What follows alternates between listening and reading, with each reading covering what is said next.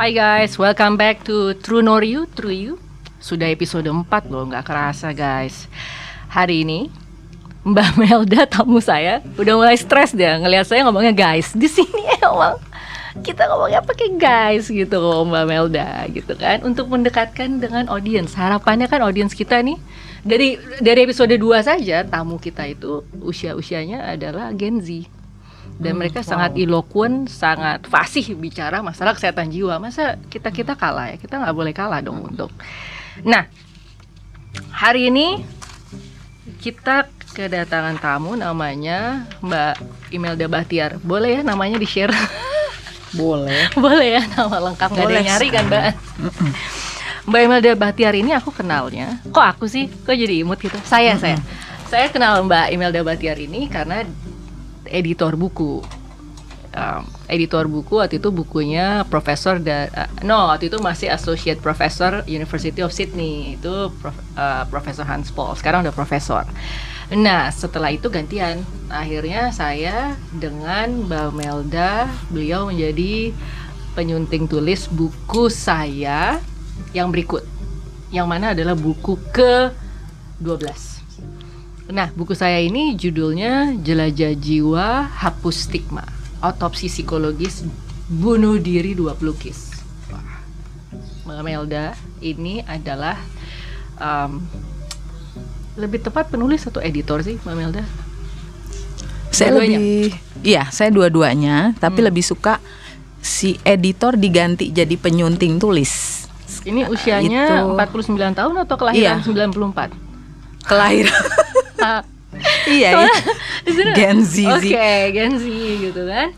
49 tahun sih, tapi ya suaranya 30-an ya. Oke, itu penting tuh ya. Bisa jadi operator telepon nggak apa tuh. Oke, dia tamat dari Ilmu Komunikasi FISIP UI 95, Fakultas Pasca Sarjana Program Studi Kajian Gender UI 2010.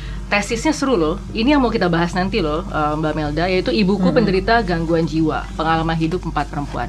Sampai mendapat gelar cum laude guys, gara-gara mencurahkan seluruh ini ya, perasaan, pikiran dan energi kan untuk membuat ini.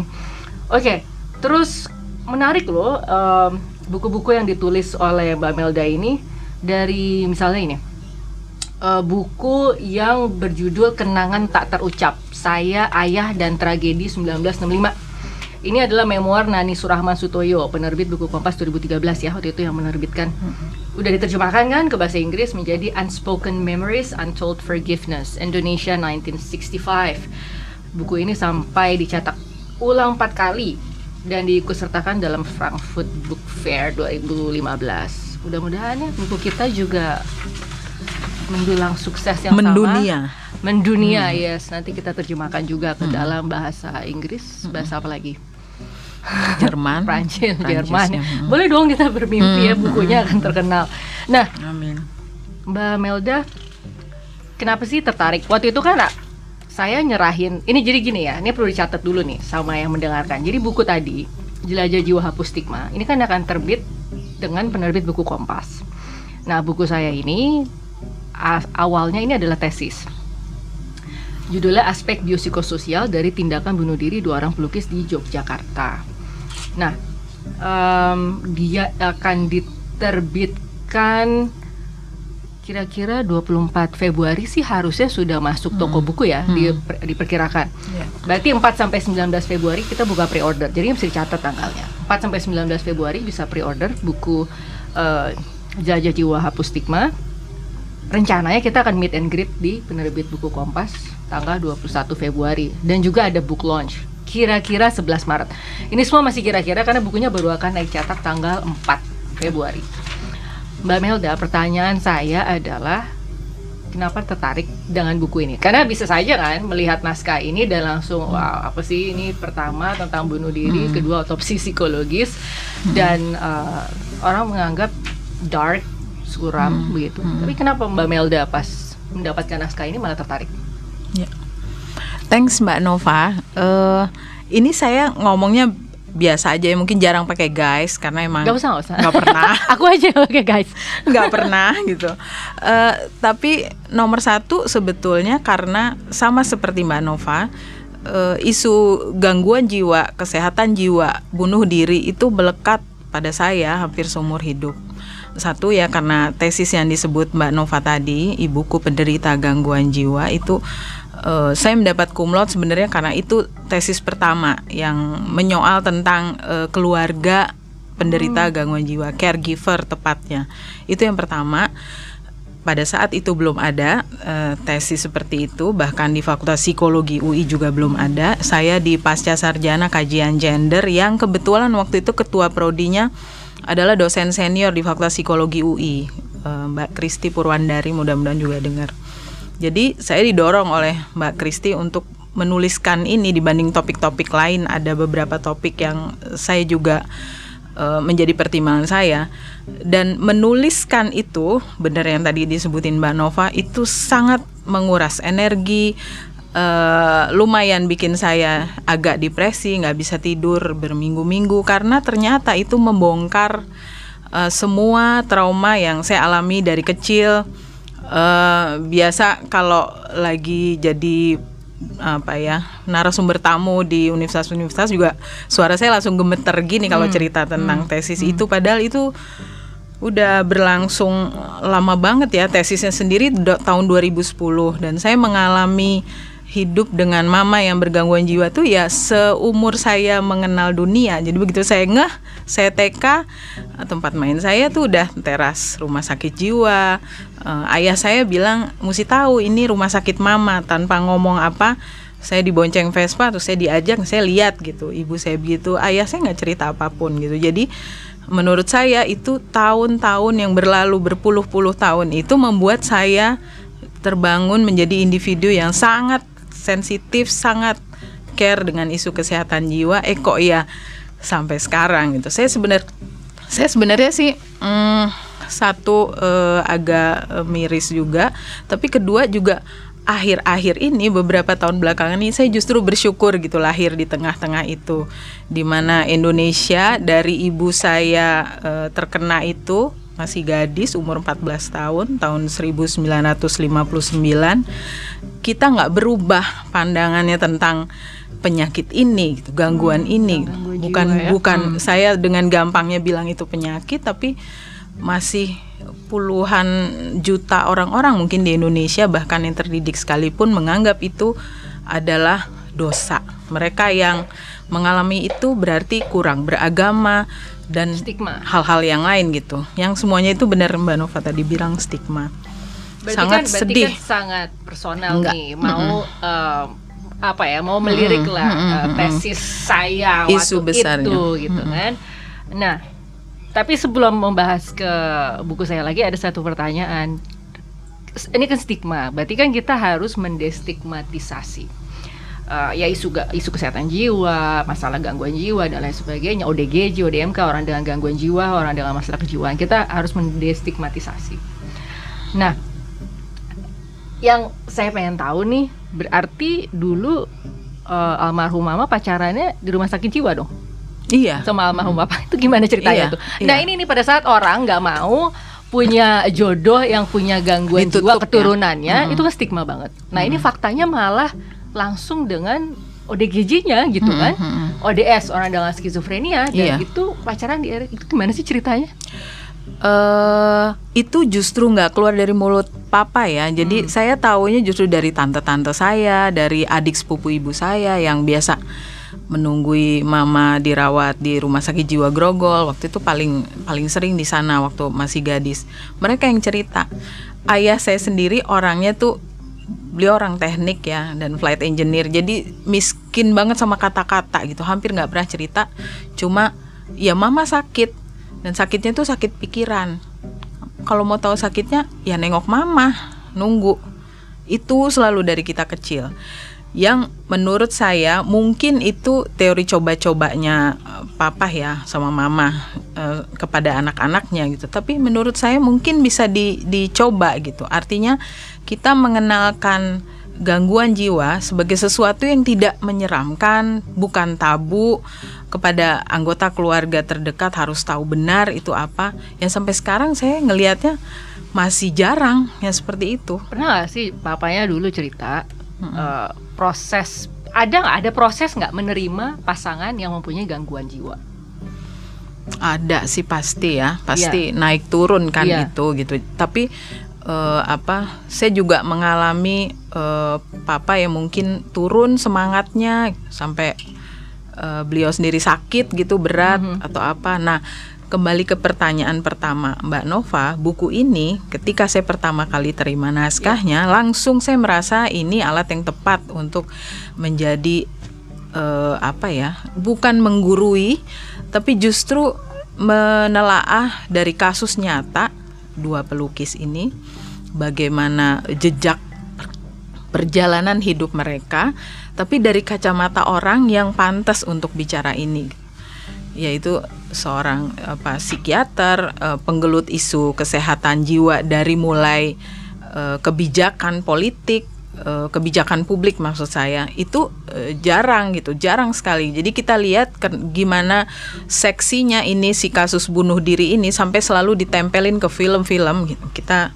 bisa lihat lah ya, Pengabdi Setan, taruhlah Ghostwriter, atau ya film-film baru yang baru beberapa bulan beredar. Pasti seneng banget naruh salah satu pemerannya tuh akhirnya bunuh diri karena nggak sanggup karena apa, tapi nggak pernah menelaah peristiwa bunuh diri ini sebagai sebuah jejak perjalanan hidup, sebuah penjelajahan atas jiwa gitu.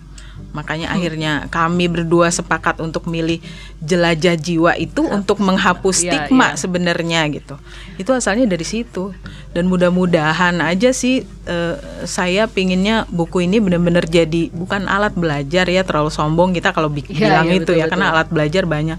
Tapi ini salah satu buat membuka semua orang untuk melihat kasus bunuh diri sebagai sebuah bagian dari perjalanan hidup aja, biografi seseorang gitu, bukan jelek dan bukan ini, tapi sebenarnya kita bisa bantu mencegah. Kita ini sebenarnya movement ya, lewat buku Jelajah Jiwa Hapus Stigma, ini sebenarnya movement atau gerakan pencegahan bunuh diri di Indonesia. Udah banyak sih sebenarnya gerakan-gerakan semacam itu, tetapi masyarakat Indonesia sepertinya merasa kurang memahami konsep bunuh diri begitu ya. Terus kenapa orang sampai bunuh diri, bahwa itu sebenarnya adalah proses yang kompleks. Seberapa kompleksnya bisa dibaca di buku ini gitu. Nah, movement tuh seperti apa sih? Movementnya ini perlu di-share juga nih, bahwa kalau ada event-event yang diselenggarakan oleh penerbit buku Kompas atau oleh saya langsung gitu kan, ada diskusi buku atau pas book launch, itu akan ada diskon 25%. 25% itu 10%-nya untuk pembeli, 15%-nya hasil penjualan yang didiskon 15% itu akan didonasikan ke organisasi-organisasi yang peduli kesehatan jiwa, atau ya organisasi macam-macam lah, NGO yang bisa juga dari consumer group atau dari misalnya Into the Light bisa, atau komunitas peduli skizofrenia Indonesia bisa. Nah, nanti kita harapannya walaupun sedikit tapi lama-lama menjadi bukit, karena semua organisasi ini bergerak murni karena kemanusiaan, tetapi sebenarnya mereka tidak mempunyai sistem, apalagi keuangan atau financing system yang bisa membuat mereka sustainable. Itu makanya kenapa dengan penjualan buku ini sebagian juga pembelian yang secara langsung akan kita sisihkan untuk organisasi-organisasi yang bergerak di bidang kesehatan jiwa. Ini udah kita sepakati ya Mbak Melda ya kemarin dengan pihak penerbit buku Kompas. Jadi movementnya ada di situ. Terus desainnya juga keren loh, desain covernya. Yang mendesain award winning Nanti dia ceritanya tanggal 22 Januari ini di Paris akan dapat penghargaan untuk desain arsitektur dia gitu. Jadi dia mendesain covernya juga award winning gitu. Jadi ini kita kurasi dengan sangat sangat detail dan lain sebagainya gitu kan Mbak Melda. Nah, buku-buku Mbak Melda itu biasanya tentang apa aja? Tadi ya udah sempat saya singgung tuh tentang Ibu Nani. Enggak pusing ya Mbak Melda loncat-loncat topiknya luar biasa loh. Enggak sih. Enggak terlalu lompat sih sebenarnya. Karena benang merahnya apa? Masalah benang kesehatan merahnya jiwa? sebenarnya jelajah jiwa ya. Karena ternyata buku-buku saya itu paling banyak ya, semuanya kalau boleh dibilang itu kisah kehidupan. Gimana seorang manusia membangun hidupnya dari lahir sampai ketika saya buat buku itu. Itu sebabnya di awal-awal pertama mungkin sekarang memoir yang saya sunting tulis, ada yang saya tulis dari awal, itu jumlahnya mungkin sudah 25 buku. Itu pasti garis merah dari semua buku itu adalah jelajah kehidupan ya, jelajah jiwa. Bagaimana orang itu memang terbangun seperti sebuah bangunan itu dari bata-bata dulu pertama kali.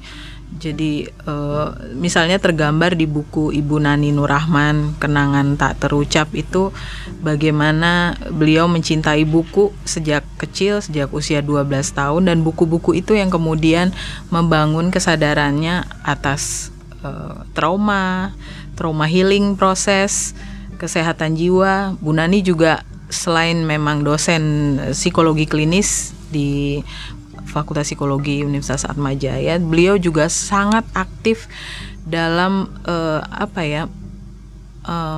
memeluk korban-korban 1965 gitu, yang justru orang menilainya kok seperti berseberangan ya. Beliau anak pahlawan revolusi tapi kok mendukung mereka yang dirugikan kehidupannya, seluruh masa dewasanya hilang karena dianggap tercerabut gitu ya, karena dianggap menjadi anggota Partai Komunis Indonesia.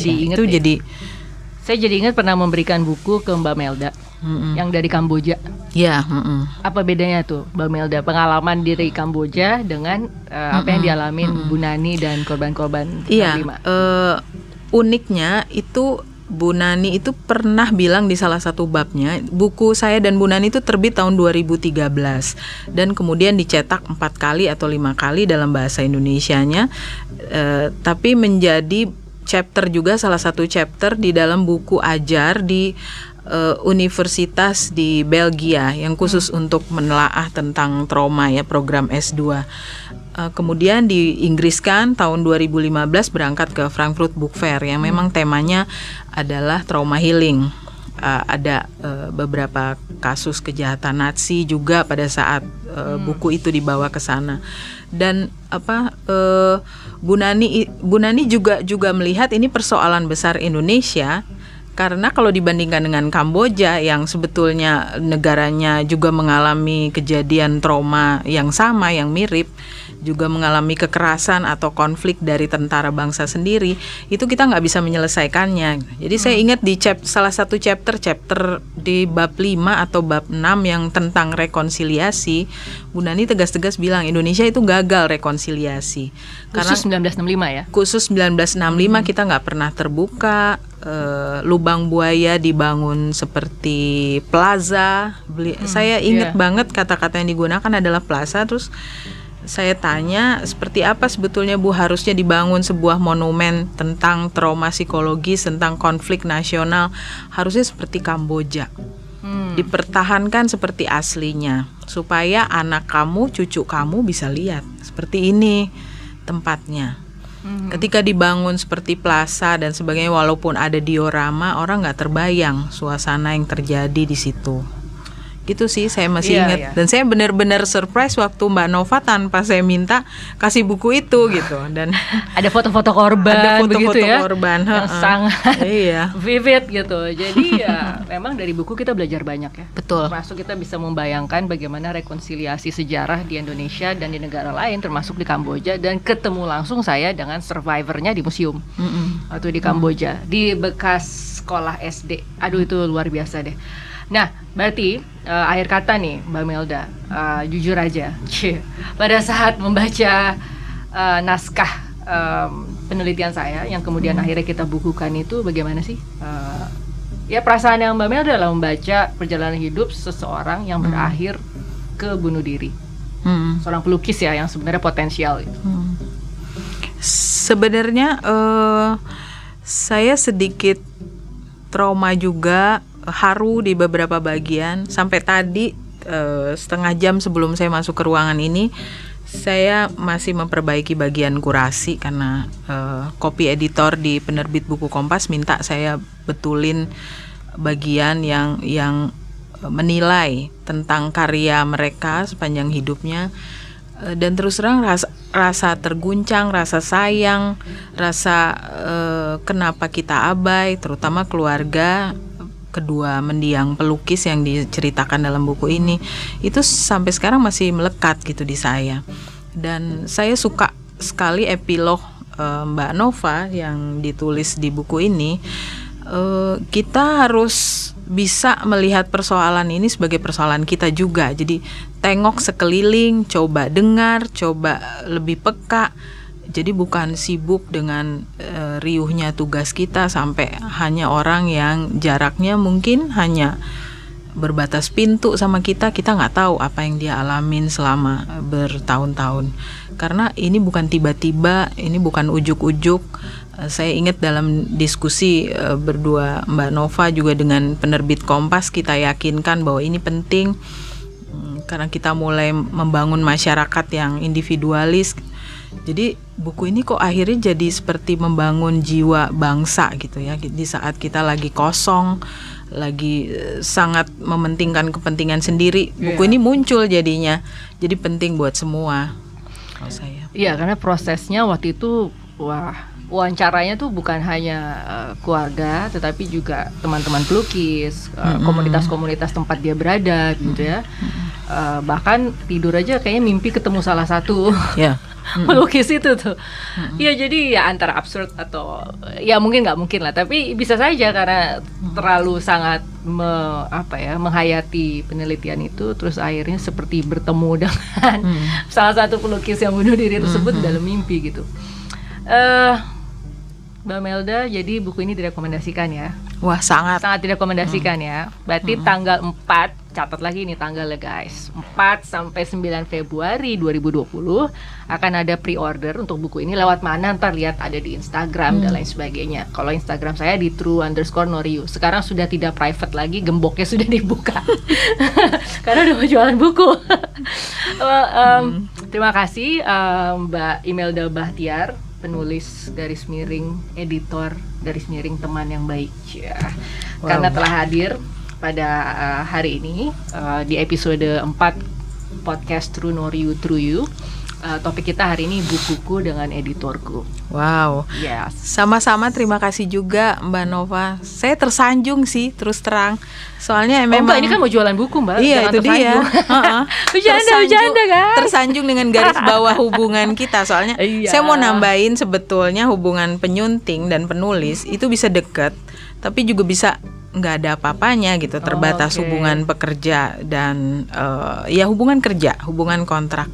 Tapi sama Mbak Nova kok saya dapet yang beda gitu. Mungkin karena secara nggak sengaja kami tuh kok berjuang di isu yang sama, isu kesehatan mental, tapi belum saling kenal sebelumnya gitu. Tapi dipertemukan ya oleh buku sebelum ini gitu. Dan yang tadi Mbak Nova cerita ya, terima kasih untuk Pak Hans Pos, Pak Byron karena pertama kali.